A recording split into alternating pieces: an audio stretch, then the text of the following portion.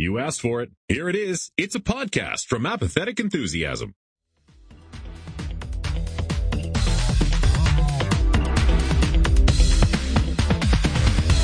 Coming to you live from the middle of the night. Brandon and Travis are taking naps, and we're going to do our own little episode. It'll basically be the same as any other episode. We like podcasting, and this is Interdimensional RSS, the unofficial Rick and Morty podcast. For starters, there's no way I'm doing that gravelly voice the entire episode. Sorry, Brandon. No problem, Travis.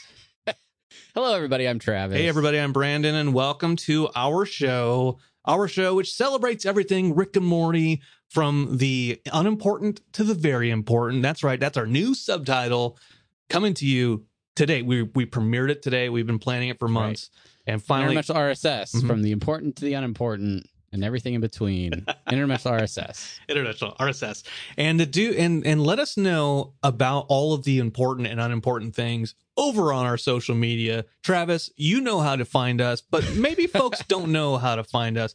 You can go. They could be lost out on the interwebs, just searching relentlessly. No idea how to use a Google or a Bing. Nope. And so that's why we're here. We're here to help you out. If you want to find us, you want to connect, head over to Twitter at Rick and Morty Pod. Boom. Over on Facebook, facebook.com/Rick and Morty Podcast. Boom. Or over on Instagram, Rick and Morty Podcast. You can also email us your thoughts, your opinions, your beliefs, your ideas, your theories over at rickandmortypodcast@gmail.com. We're over on the internet. Reddit is the front page of the internet, and we are there. rickandmorty.reddit.com, or our subreddit rickandmortypodcast.reddit.com. You can also find us. Our actual show site is rickandmortypod.com. No cast.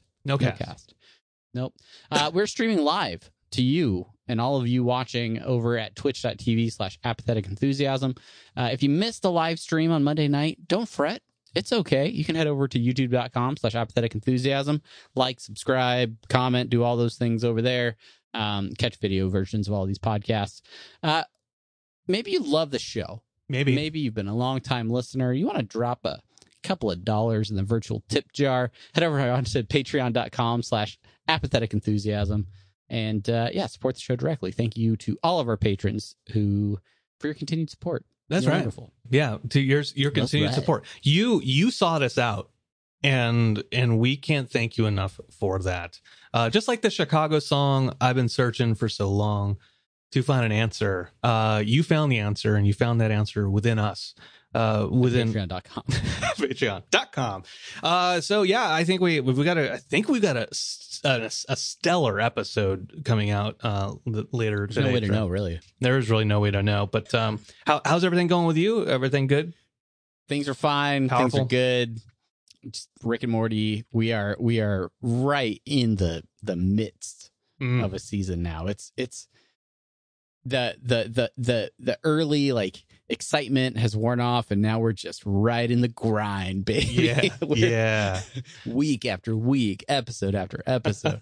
And it's all good. We're having fun. I'm enjoying it. What about you? You feeling loose? Feeling excited to talk about this episode? Nose to the Rickstone, they say. That is what they say. They've said it for years. Aristotle, I believe, is the first one to have mentioned it on his treatise on peace among men. But it's very, very, very good reading. I recommend it. But I'm excited. Things are going good. We'll talk more about it as we go. And whenever we decide to move whenever forward we do things like, I don't know, have our first segment, which is and will always be semi-pertinent news.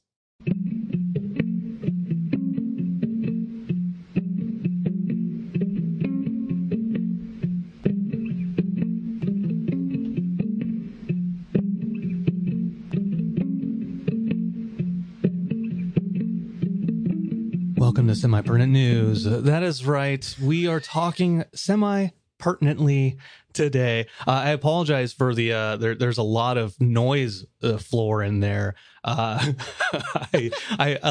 half-assed recorded it on the guitar, and I was like, fuck it, it's gonna have to be good enough because I'm not gonna do it again. All right. Great job. Here we Great go. job producing actual music. Here we go. Maybe we'll keep them under 15 minutes moving forward. Yeah, no. I had to edit that. Sorry. That's right. It's a collaborative process. Please go You do a to great job, Brandon. Apple Podcasts and let me know in reviews how that works. Okay, so our first update, Multiverses update. This is a real quick one. If you haven't been playing Multiverses, a WB game with all the Warner Brothers properties, we've talked about Morty being a thing. The game is like Super Smash Brothers, so for anybody who knows what that is. But anyways, Morty is there. Rick is now officially on his way. I mean, he was officially on his way before, but there was a little teaser trailer not too long ago where Wonder Woman and Rain Dog, a character made just for the game, were fighting each other, and then all of a sudden a portal shows up, then some Meeseeks start attacking, and then Rick comes through the portal. So he is coming soon. No release date quite yet, but it should be just right around the corner. So yeah, that's your Multiverse update. Great. Yeah, I think it's important also that we share with the fans that while online you continuously just annihilate me at the game Multiverses, for some reason in person, when we're sitting on the same couch, I got the upper hand. I'm gonna say it. I don't know. Maybe you're going easy on me. You want me to feel good, like a guest in your home, but it's just, I don't know. Yeah, no, I can't explain why it is exactly when you're at my house with a knife right at your side, why you somehow beat me win. My kid said that to me the other day. We were playing some game, and then he got upset because I beat him. He's like, "Can we play again? But just this time, let me win." I'm like, no, that's not good. That's not how this works. That's not going to happen. But anyways, speaking of this isn't going to happen, we're not going to skip this next segment this week. No way. We are going to talk about the Reddit post of the week. This Reddit post of the week is brought to you by Pastor_Gains, and past or the O being as 0 and then an underscore gains. Anyways, the title of this post is "I haven't seen any love for the best joke of this season," sorry, best joke of last episode. It has 4.5 thousand upvotes, 472,000 views, 97% upvote rate, and received the silver award. And it is for Jerry when he's putting the jigsaw puzzle together of the horse, and he's working on that last little piece. It's the horse's eye. He's like rotating around, and he puts it in, and he goes, "Oh," and he's just so excited. That's it. That is what we got there. Yeah, I think it was hilarious. There's a lot of comments talking about how it was hilarious, perfectly timed. I think there's just something about season 6 and some of the one-liners, some of the subtle jokes that they've thrown in for Jerry this season. I don't know. I mean, I don't know exactly how the writer's room works. If certain people like just pepper in ideas for certain characters, you know, if it's 100% collaborative or what, but Jerry just feels like he's being written at a different level this season. Yeah. And just some of those, maybe they've just dialed in exactly the right amount of like, not depressing, but like mediocreness for Jerry. Yeah. So that it's just, he's impressed by lame things and he's a few seconds slower than everybody else. But this is definitely a great joke. Yeah, I think we'll talk about Jerry a little bit later in the actual episode, kind of along those lines. Because I think, I honestly think, depending on how the season continues to go, I think we may end up talking about Jerry actually having like another Jerry deep dive episode. I think I'd be down for that. I think it might be a good thing for the off season to do, maybe relook at all these characters up till season 6. But anyways, congratulations to Pastor_Gains.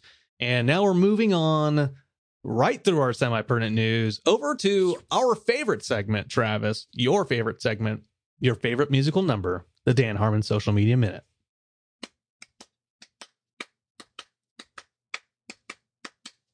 social media.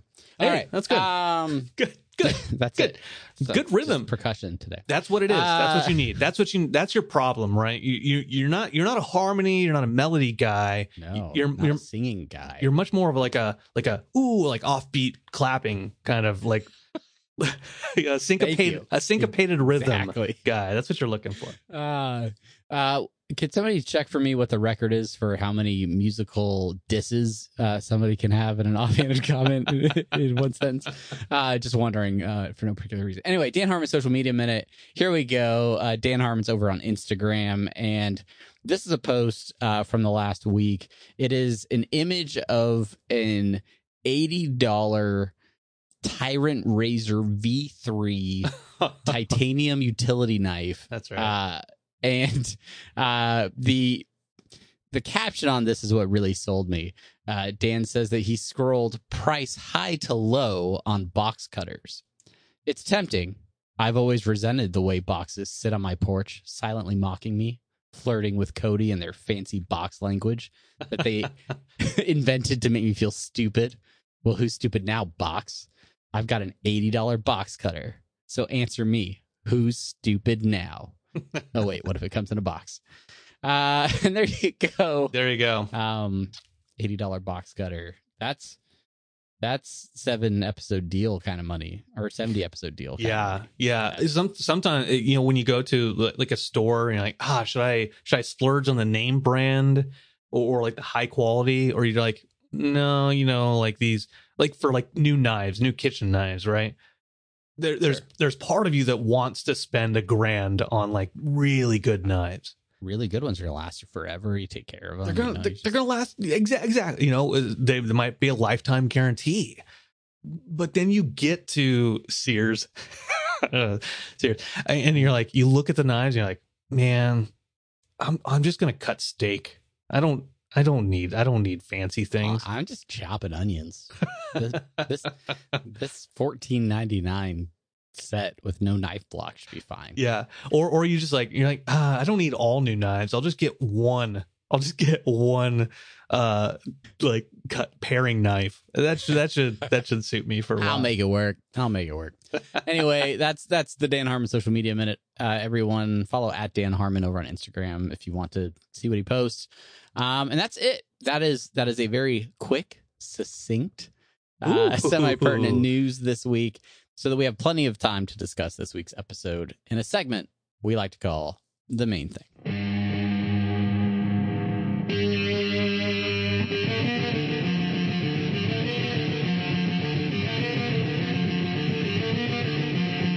It's a main thing.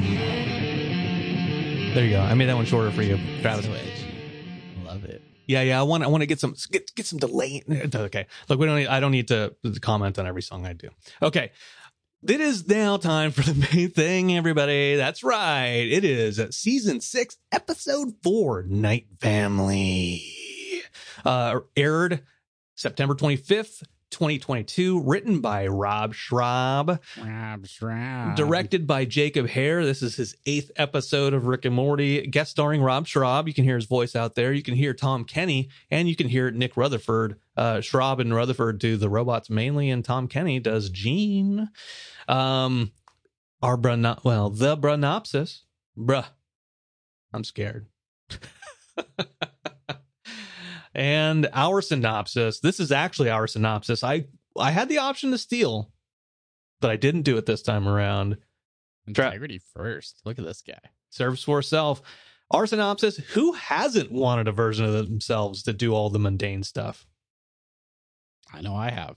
I know. I could just take a nap and have somebody record this podcast for me. Hey, am I right? Am I right? Come on. Am I right? Am I right? Hey, welcome to the podcast. Yeah. So we got us a Schrab episode. Yeah. Right. The last Schrab episode, where credited written by Rob Schrab, was the Planetina episode from last season. Initial thoughts. You got the heads up that this was a Schrab episode. I think like the Friday before. Yeah. Any expectations? Anything that you were hoping to see before the episode aired? Well, as soon as I saw that it was a Schraub episode, I saw that it was Night Family. And then also the Brenopsis, which it's something that Adult Swim pushes out there for their synopsis for the episode. And you see it on Hulu and Amazon or wherever you see it. The Bruh, I'm Scared. I'm like, okay, this is gonna be interesting because it's Schraub. I know he's a big horror fan. Like he wrote a couple episodes for Creepshow. He's been into all that stuff over the years. So I'm like, okay. Yeah. Oh, Monster House. Him and Harmon wrote the Monster House movie back in the day. And so I'm like, all right, yeah, I have high hopes, but I still kept them tempered a little bit. What about you? What about you as far as Rob is concerned? I mean, I get high expectations from a Schraub episode, and I think that the incorporation of Schraub on the actual writing staff for Rick and Morty is a highlight for me. I think going back and listening to Harmontown podcasts, and that was really my first like exposure to Schraub and Schraub's personality, and then seeing that play out through Dan's Instagram and different things. Just like his style of humor and his offbeat nature at times. I just get really excited because I'm interested to see what he's going to bring to an episode, what's going to be different. Yeah. And he brings a lot of himself into the material as well. Yeah, so, and like the Planetina episode, I like that episode of season 5 a lot. It's not everybody's favorite episode. Some people actually put it at the bottom of season 5, which I disagree with personally, but it was different. It felt different from all the episodes of the series so far. It like just tone with character, it seemed different. And so I expected to feel something different coming into this episode, which in fact it did feel very, very, very different to other Rick and Morty episodes, being much more, as we've talked about, kind of alluded to before, like horror themed. Go ahead. Well, for those listeners that are not aware, I am not currently watching the episodes as they air. Right, I've purchased the episodes, so I don't get access to them until like much later in the evening. So when you're watching it live, I'll chime in from time to time. Hey, how's it going? What do you think so far?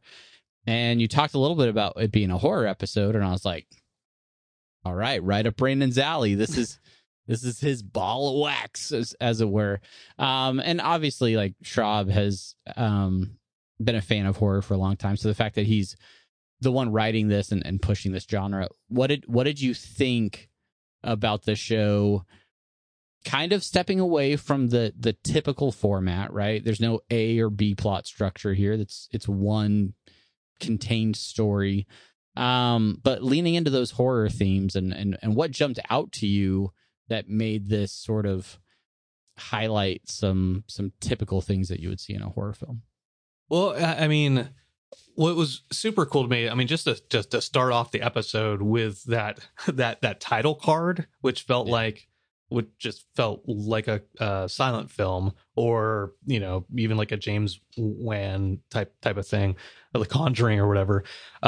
Like, to start off with like a creepy quote, with like the, you know, not the cigarette burns, but like the hair in the classic film.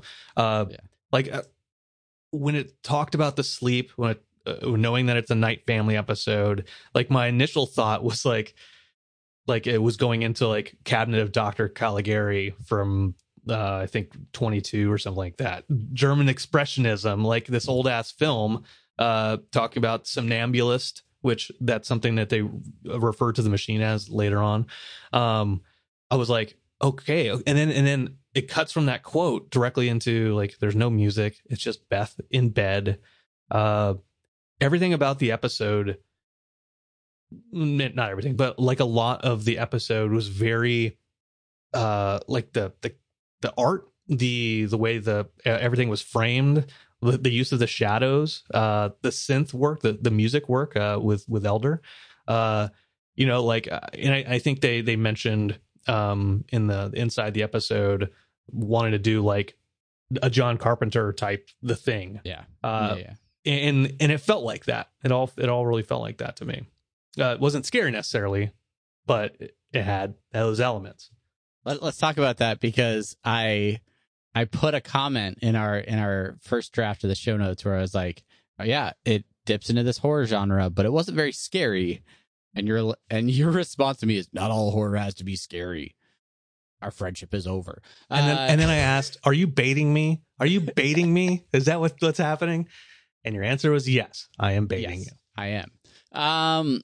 But let's talk about that, because for people maybe that either don't watch a lot of horror films or they're not as familiar with the genre, what do you mean by not all horror has to be scary? Or like what is it, other than people that just expect like horror to mean scary movies? What other aspects of the genre do you feel help define that and were maybe highlighted in the way this episode was produced?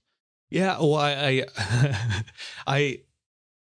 yeah, the thing about like horror films is like, you know, even like watching Goosebumps as a kid or Are You Afraid of the Dark?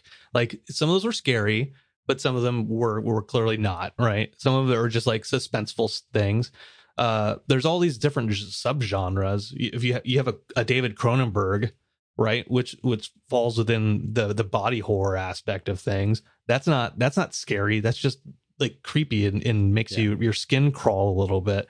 Talking about John Carpenter, I wrote down The Thing. I wrote down Escape from New York. Sorry, that's not horror. That's just Carpenter. By the way, Escape from LA is kind of a horror film, but because it's, don't get me started on it.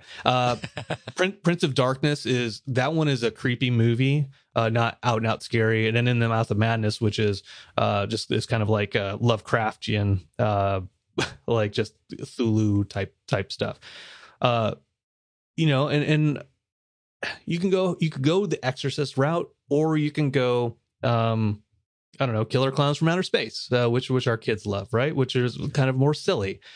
Yeah. Like it's everything in between. And so although this episode wasn't like out and out scary, things like Night Summer scraping that plate of crusty food into Rick's mouth and forcing him to eat it against his will, covering his mouth, his eyes watering, and him swallowing that is a horror thing right there. No, for sure. And that you got a reaction from it, right?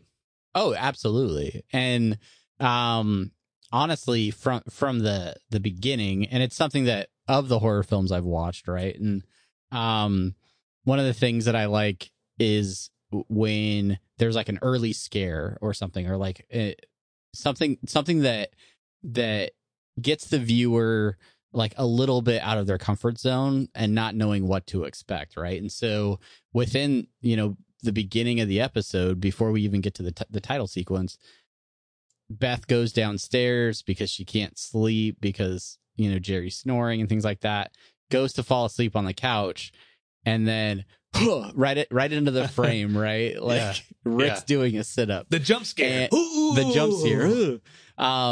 It caught me off guard. I was like, oh, okay, that's Rick.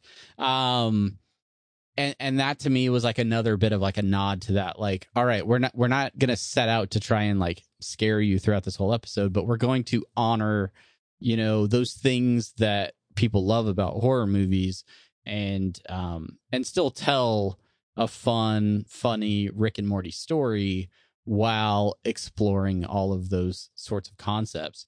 As the resident horror guy of the podcast, do you feel like they did a good job with the genre? Are you satisfied with it? Or, I mean, I don't think this certainly isn't the first time that they've touched on the genre, and I doubt it will be the last. But how do you feel like as an episode that leans all the way into it? Are you happy with how they did it? Well, what I'm really happy with is that they stuck with the tone throughout the whole thing, right? It never, well, I'll say they never, just because that's the word I use. They never really go into like silly Rick and Morty stuff for the most part, right? Like they stick with it's horror. It goes maybe into like horror action a little bit towards the end there. And then it has that, like, going back to John Carpenter, like where it doesn't really have a happy ending going into the credits. It's like it's a happy ending for the Knight family, but it's not really a happy ending for the regular family. The Tacos. So like I referenced like The Thing. At the end of The Thing, spoiler for a movie that came out in 1982. Woo, 40 years. Kurt Russell and Childs, who is in Rick and Morty, David, Keith David, they're sitting at the end and they're looking at each other in this burnt down little encampment in the Antarctic, and they're just looking at each other, suspicious of which one of them is or isn't the Thing, right? And that's how the movie ends. It's not a happy ending. Prince of Darkness, they're like, I think we just released the devil. In the Mouth of Madness, Sam Neill goes crazy, and Cthulhu takes over the world. There's not a happy ending too. So I love that they stuck with that. And then the Knight family went on vacation. And then the twist is that they go bankrupt. So yeah. So what? Yeah, so to answer your question, I really like that they stuck to their guns and didn't switch gears like midway through the episode, like I'll say like Sex Slut Dragon episode did, where it started one thing and then there was a jutting kind of split there, and then they went a completely different direction. I'm glad they didn't do that for us. Okay, good. Yeah. Good. Beyond the horror themes, there's some other themes that are apparent throughout the episode. One of those things is Summer's latent resentment for Rick. There's an argument that could be made that her, even though it's not on the surface, and for most of the series we felt like Summer has really looked up to Rick. There's something deep down in Summer that makes her resent him or dislike the fact that Rick can be very dismissive of Summer and Morty, really, but mostly with her. And that plays out in the Knight version of Summer, who ends up being the quote unquote big bad of this episode as the one sort of in charge of the Knight family. What did you think about that direction that they took the episode, and did you find Summer to be a convincing villain? I did. So to answer that last question first, yes, I did. It was interesting go in the social media space, Instagram. We should have a Spencer Grammer social media minute. Not going to, but we should. We should give her some dance time, because she's out here sharing reels of recording sessions and stuff. It is very semi-pertinent. But she showed some video of her doing pickups, doing re-recordings. And she also talked about like this being, if not her favorite, like one of her favorite episodes of the season. So with that information, kind of armed with that information, knowing it's a scary episode going into it with Schraub, I kind of was expecting this to be a Summer heavy episode anyway. And so I was looking for that more so going into it. And so I thought it was pretty successful to have her become that bit the big bad, so to speak. I watched it 3 times total. I paid more attention the second time around, even more attention the third time around. Third time after I'd watched the inside the episode, to be like, okay, I see what Schraub is talking about with like your night person is different from who your day person is. And so going back to that whole aspect of season 1, episode 6, where Rick says your opinion means very little to me, to Summer, and then that callback of Summer's night, Summer saying that to Rick, being like Rick's version of him at night very much respects Summer's opinion, which is exactly how she was able to take control of him. which is not necessarily something that's expressly said in the episode itself, but you then pick up those pieces and start to infer that from all that information. The season premiere this season talks about the Jerry Baree, and Rick has a meta line saying, "Ooh, deep cut" or something, right? Most of us know of or can easily remember the Jerry Baree. Did you pick up on that? Your opinion means very little to me. Like that, I did not pick up on that until after the Inside the Episode, when I was like, "Oh shoot, yeah, that is a callback to 10 years ago." It is. I did not pick up on that. In the live chat, in the discussion post over on Reddit, I didn't see anybody else pick up on that. Yeah. I'm not saying it didn't happen because there's a lot of folks posting there, but I didn't really notice anybody notice that, which, I think it's incredible that they went all the way back to season 1 to come up with like a little bit of a character arc or progression in season 6 from like a fairly throwaway line. We talked about it with the premiere again, but I think the show is doing a lot more, and maybe there's more rewatches in the writer's room or something, but going back and really exploring the show all the way back to the first season and doing a lot more of that internal referencing to build those threads, to connect those dots between early episodes and what we're seeing now. Just a kudos to the writer's staff for putting that together, for pulling that line and giving that meaning to a moment where it is a big reveal that summer is not summer, but it's night summer pretending to be summer. And they, the big twist of that episode. Yeah. and they foreshadow that moment early on in the episode when Rick first introduces a somnambulator, where they all want their night people, and he's like, no. And then she starts giving him the silent treatment, and he's like, what is it? Like, no, nothing. Tell me what it is. It's foreshadowing the fact that he does care about her opinion. So I think that's a very, very clever thing. If you go back and rewatch that moment, like, okay, that's they're setting the seeds up there to show that change. Very good. One other big theme from this episode: rinse your dishes. Just it takes 2 seconds. Rinsing dishes is important. I rinse my dishes before I put them in the dishwasher. Sure. I don't know how many other people do that. Maybe we should take a poll. We should, yeah. Make sure to respond over at Rick and Morty Pod over on Twitter. Let us know your dishes preparation procedures. Mm-hmm. We're a pre-dishwasher rinser family as well.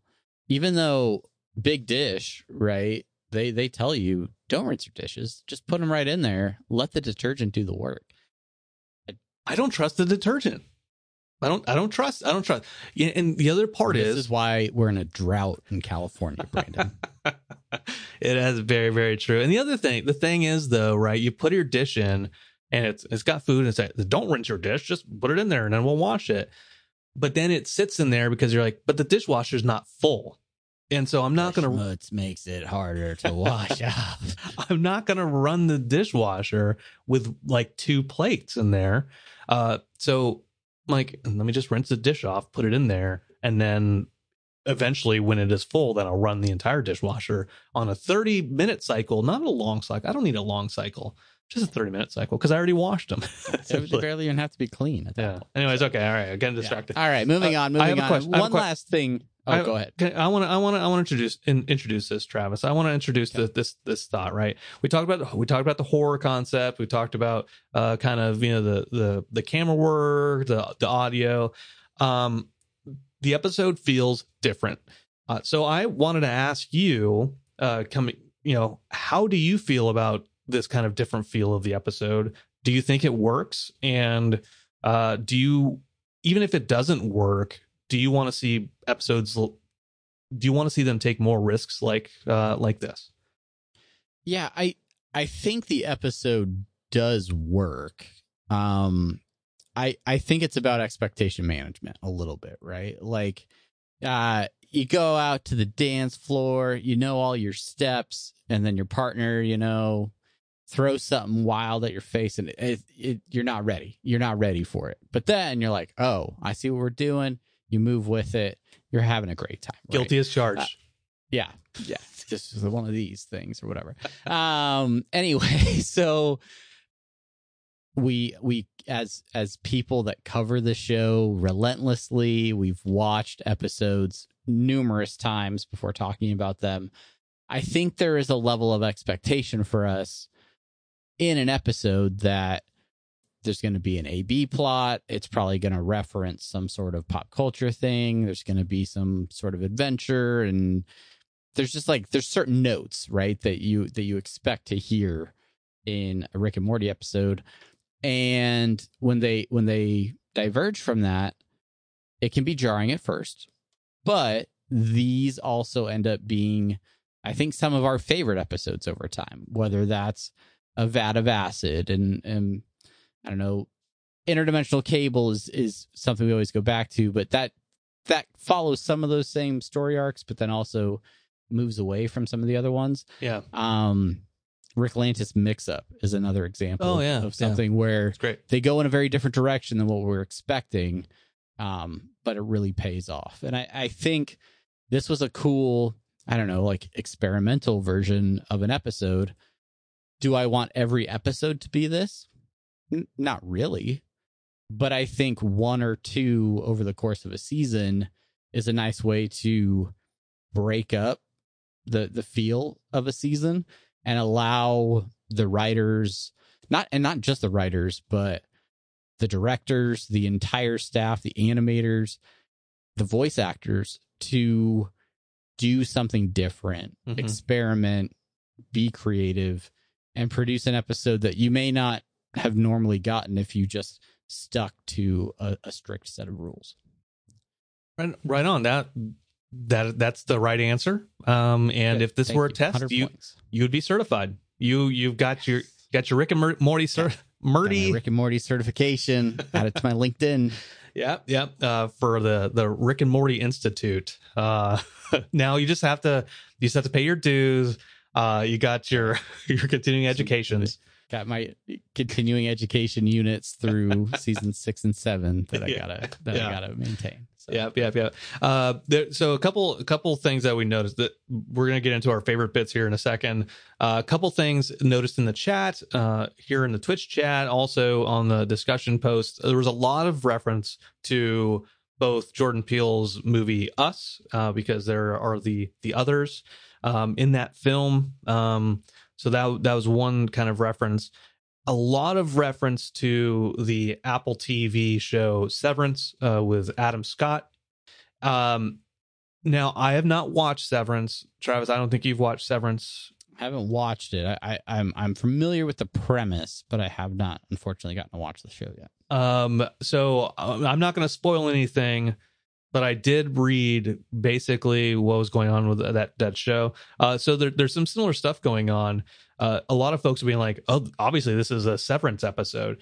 What I will say to that is, especially on the inside the episode, Harmon and Schra both allude to him coming in very early on. He came in season 4, and being like, hey, we should do a horror themed episode.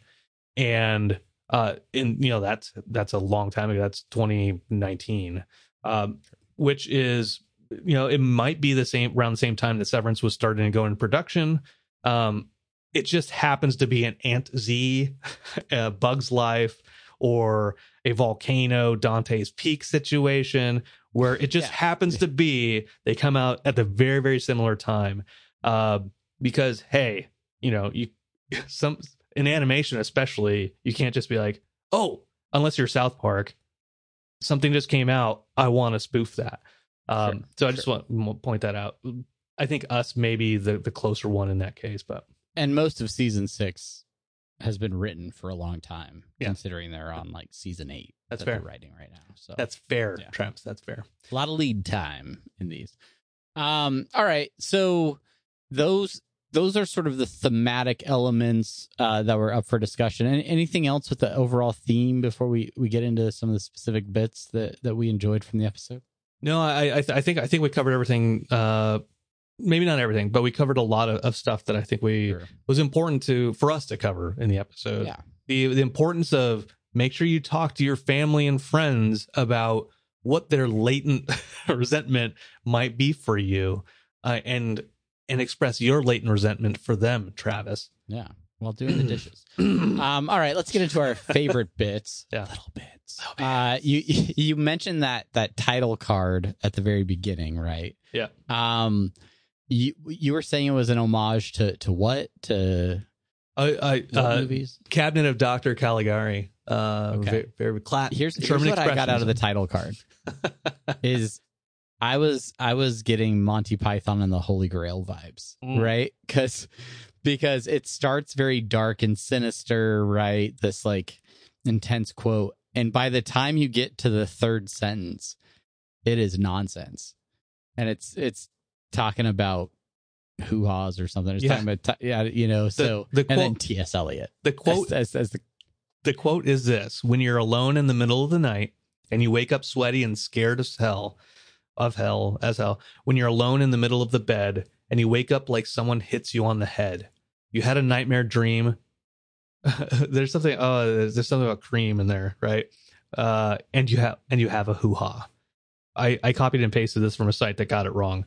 But anyways, It talks about like you have a nightmare cream or something like that, and you have a hoo-ha. So it goes crazy. It goes like, whoa, okay, all right. It gets kooky, and then says T.S. Eliot. Off the rails right at the beginning. But that is an actual T.S. Eliot quote from one of his like series of poetry.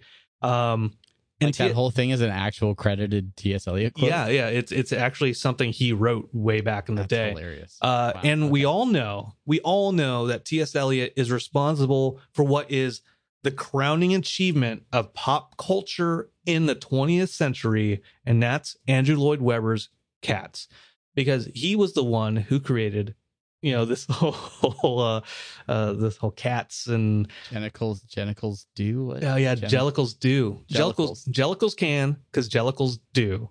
Jellicles do because Jellicles can. Yeah.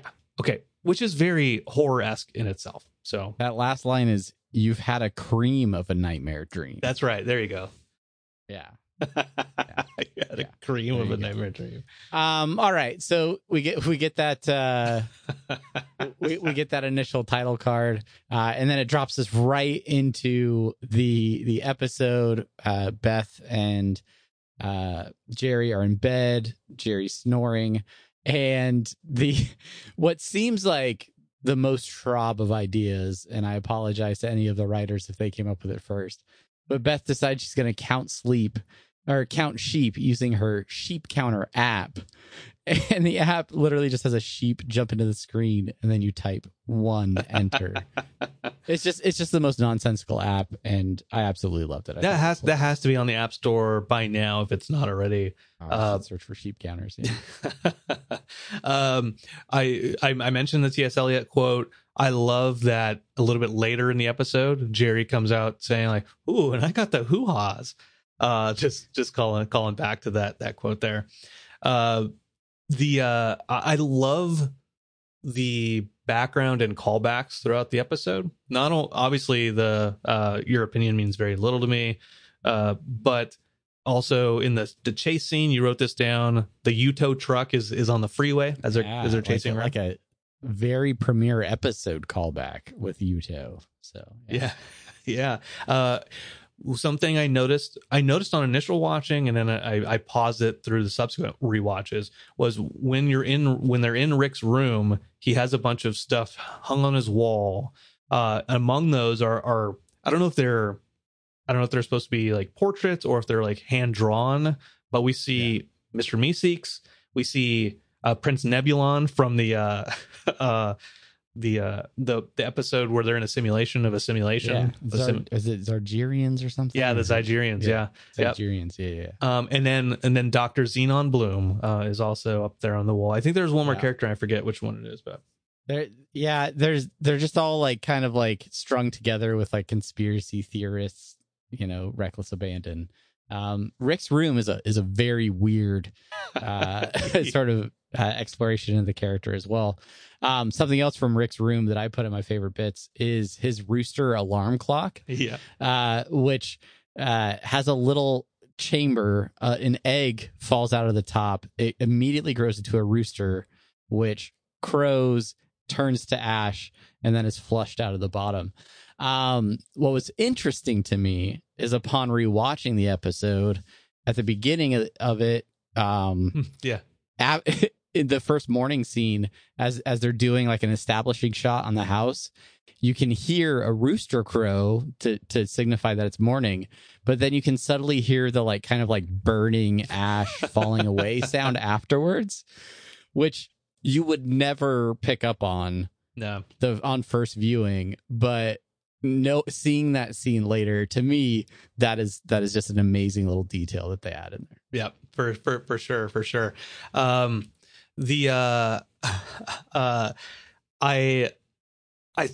when they are now with the Day family are slaves to the Night family, and Beth is burning all the movies, I didn't quite get the gag the first time, and like, okay. What is the significance of the one that she saved? And then, upon rewatch, okay, got it. She's burning all of the movies with the word day in them, and she saves Talladega Nights.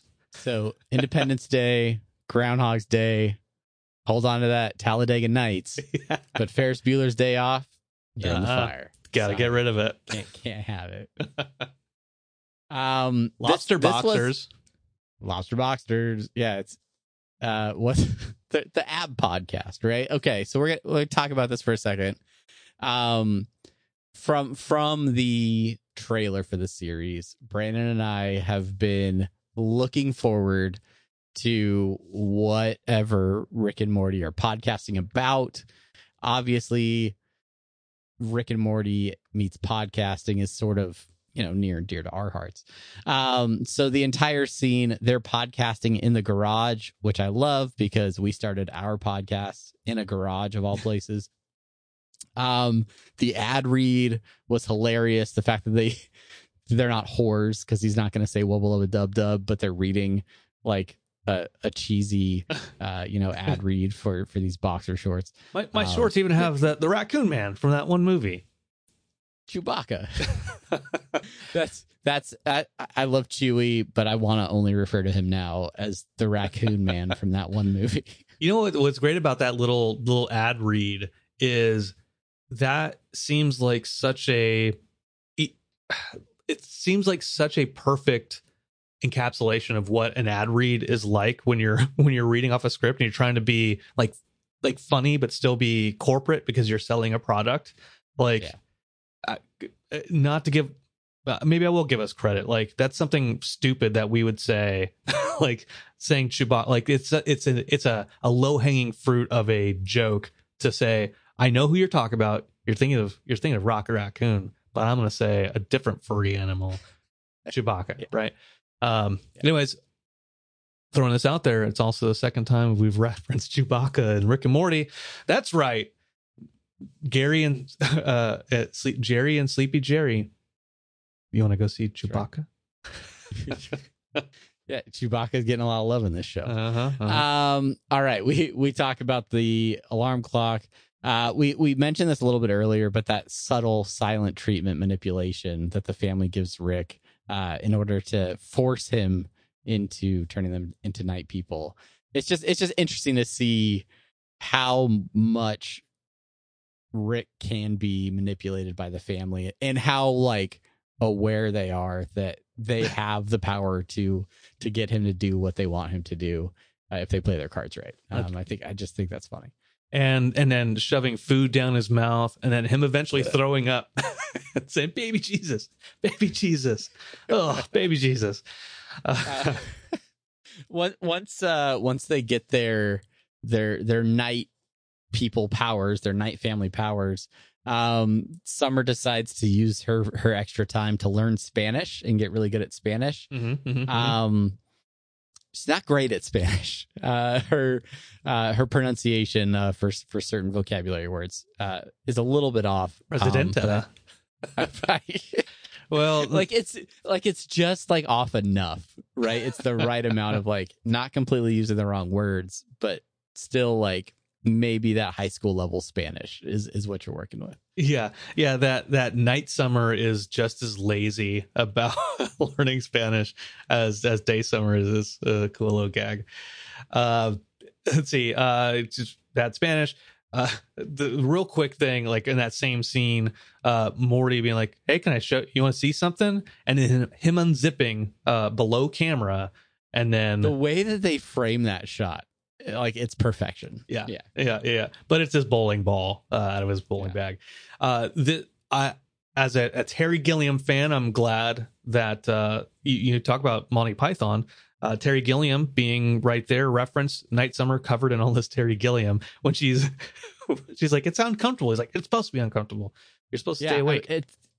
Is it like steel wool that it's made? Like I couldn't tell. Like, and then she's got like an itchy sweater, the DuQuil mashup, the things holding her eyes open, high heels.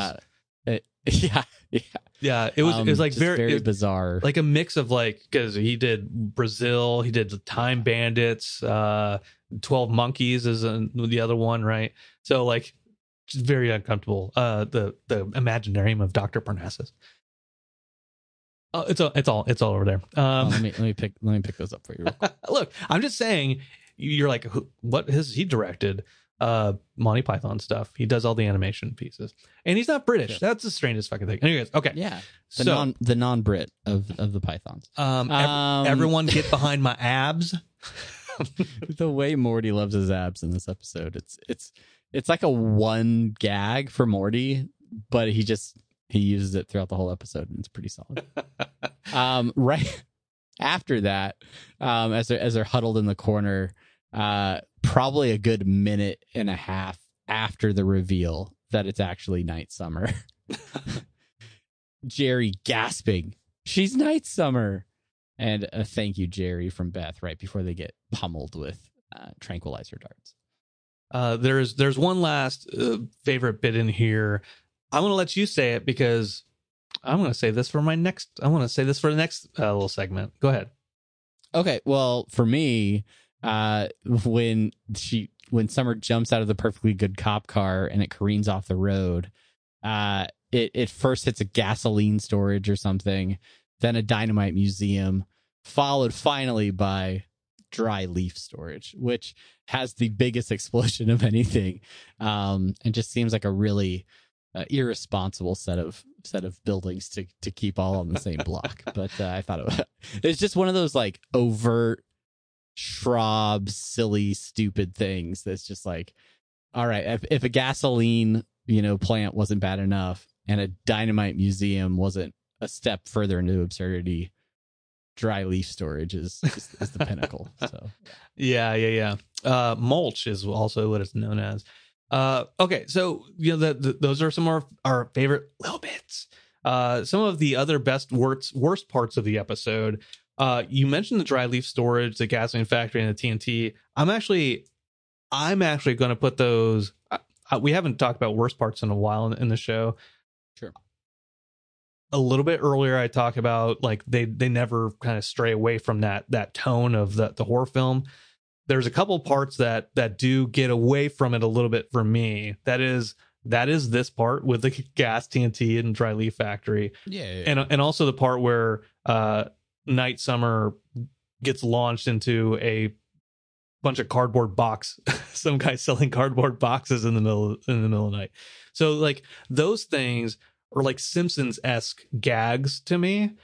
Okay. And those felt out of place for even like a regular Rick and Morty episode. They felt I kind of relate them a little bit to like the season 4 or season, I think it was season 4, where Rick and Morty are fighting the president and they're going through like the basement of the White House, and they're like running through there chasing each other. J. Edgar and like, Hoover. you see like the moon landing and all this like random like conspiracy theory type stuff. It's just these like quick one-off gags where, yeah, they're not like important to the story, but it's an opportunity to just throw some jokes out there throughout this process. And so yeah, it does divert from the horror theming a bit, but for me, I got a chuckle out of both of those things that you mentioned, so I liked them. Yeah, it seemed like a weird gag placement from an otherwise great episode. What did you think about them not once but twice driving under the swing set and missing the children that were in mid-swing? No, I like that. I like that part because the kids were just so happy about it. They just kept swinging away, and I'm like, oh, look at them, oblivious to the realities and horrors of this world. The horrors. The fact that Jerry is a pen pal with himself. This is something that we should have talked in the main thing. And we talked about very early in the episode about wanting to talk about Jerry. I think we talked about it in Semi Printed News. Is like they are writing him lamely, but in such a they're not making fun of him anymore. They are, but they're not. Right? They're like, see, he's stupid, he's dumb, but guess what? Like he is resolving issues in Jerry-esque ways that are saving the family. So so sweet to have him be the one like you're using your night self to be a pen pal, and that's what gets them out of this situation. It just speaks so much to the character of Jerry, though, right? Like, who's so desperate for friendship and meaningful companionship that he's like, I'm just gonna write to the other version of myself. And we'll both have someone who likes each other, right? But the fact that like that results in a version of Night Jerry who has empathy and feels for the Night family to the point where he's willing to sacrifice himself to help them out and help them escape. It's really funny to me how that plays out as they're doing all of the switching back and forth between the night and day versions of themselves, and Morty just starts like instinctively beating up Night Jerry, and he's like, I'm on your team, like I'm on yours. And he's like, oh yeah, that's right, you're one of us. So and like going back again, Schraub saying like how is a person different from their night version? And we see that Jerry is essentially who Jerry is who Jerry is at night, at day. He's a good person who is not the smartest tool. He cares, but he's not necessarily competent. And I think that's a great way to really show like he is who he is. You're getting what you get. Jerry rocks.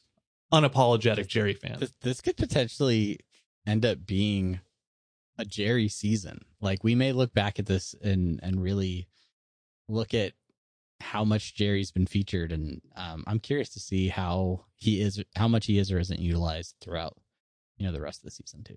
Yeah. All right. We talked about Your Opinion Meaning Very Little to Me, that season 1 callback. Talked about the Raccoon Man from that one movie, Chewbacca. So those are some of our best and worst parts. That is our thoughts on the episode. But there's people in our Twitch chat, people that are going to be listening to this online later. We want to know what you think. Make sure to chime in, comment on the video if you're watching on YouTube. Leave us a review or hit us up over on Twitter. Let us know your thoughts. Did you like this episode? Did you like that it was a departure from a typical Rick and Morty episode? Or did you not get it? Or was it not a favorite? I know some folks in the chat, I think Omar saying that this was one of his favorite episodes of the season. So I mean, we're basically getting a semi-perts here. So artificial transition not semi-perts. Listener suggestions. But Nikki Chuck, longtime listener, first time chatter over on Twitch. agreeing with you that those Simpsons-esque bits felt out of place, but saying that this was the best Jerry episode, and that they finally had to stop rolling their eyes at Jerry and appreciate his utility. Yeah, I'm hopeful that, because there is a lot of Jerry hate, right, out on the Reddit and on social media. I don't know. We're kind of Jerry apologists on this show, and appreciate him for what he is. So yeah, I like that he's getting a little bit more appreciation. We talk about it throughout our podcast over the years, where we compared ourselves to characters, and we're like, like you were always associate yourself with Jerry. Everybody wants to be a Rick, right? But then going into season 3, season 4, everyone realizes, maybe that's not really who any of us are. Like, we shouldn't strive to be that. If anything, we're all a Jerry. and to kind of appreciate that we're all stupid in our own ways, and we're all cowards, and we're all strong, and we all love and care about things in our own different ways. Even if it on the outside looks like I'm a virgin on Facebook holding a golden Rick head, right? Shout out to whoever posted that about you. One additional short out that I have from Twitch, Pins Pants. Thank you for following over on Twitch. Appreciate it so much. Also, have a good day, Face. Thanks for being in the chat, even though you don't watch this show. Any other short outs you got? I think I do. I did not write them down. So anybody who's Peace Among Ricks always hits us up on Instagram. She actually hit us up on Sunday before and sent the link to Spencer talking about her being excited about playing this character tonight on this last episode. Of course, Scary Terry, Chase out there on Twitter always hitting us up too. So had nothing specific necessarily from them. Sorry, you probably sent me something. We just love you guys. Sorry, you guys are all awesome. Okay, bye. Anyway, that's all. Yeah. If you want to short out, just say hi. Say hi at any of those links that we said at the top of the show, or leave a comment. But you're all awesome. We really do appreciate all of you. I can't believe this next episode will be episode 5 of the season. Already almost the halfway point for season 6. So I don't know. The days are long, but the years are short, Brandon, as they say with raising children and watching Rick and Morty. That's deep. That's deep. Yeah, thanks. T.S. Eliot said that. So that's our show. Thanks for listening. Thanks for watching. We're gonna go hang out and do a Twitch only post show right now. If you want to be a part of that, hang out on Twitch Monday nights at 9 p.m. Eastern. And until next week, I'm Travis. And I'm Brandon. Thank you so much for listening. Bye. We'll see you later. Rinse your dishes.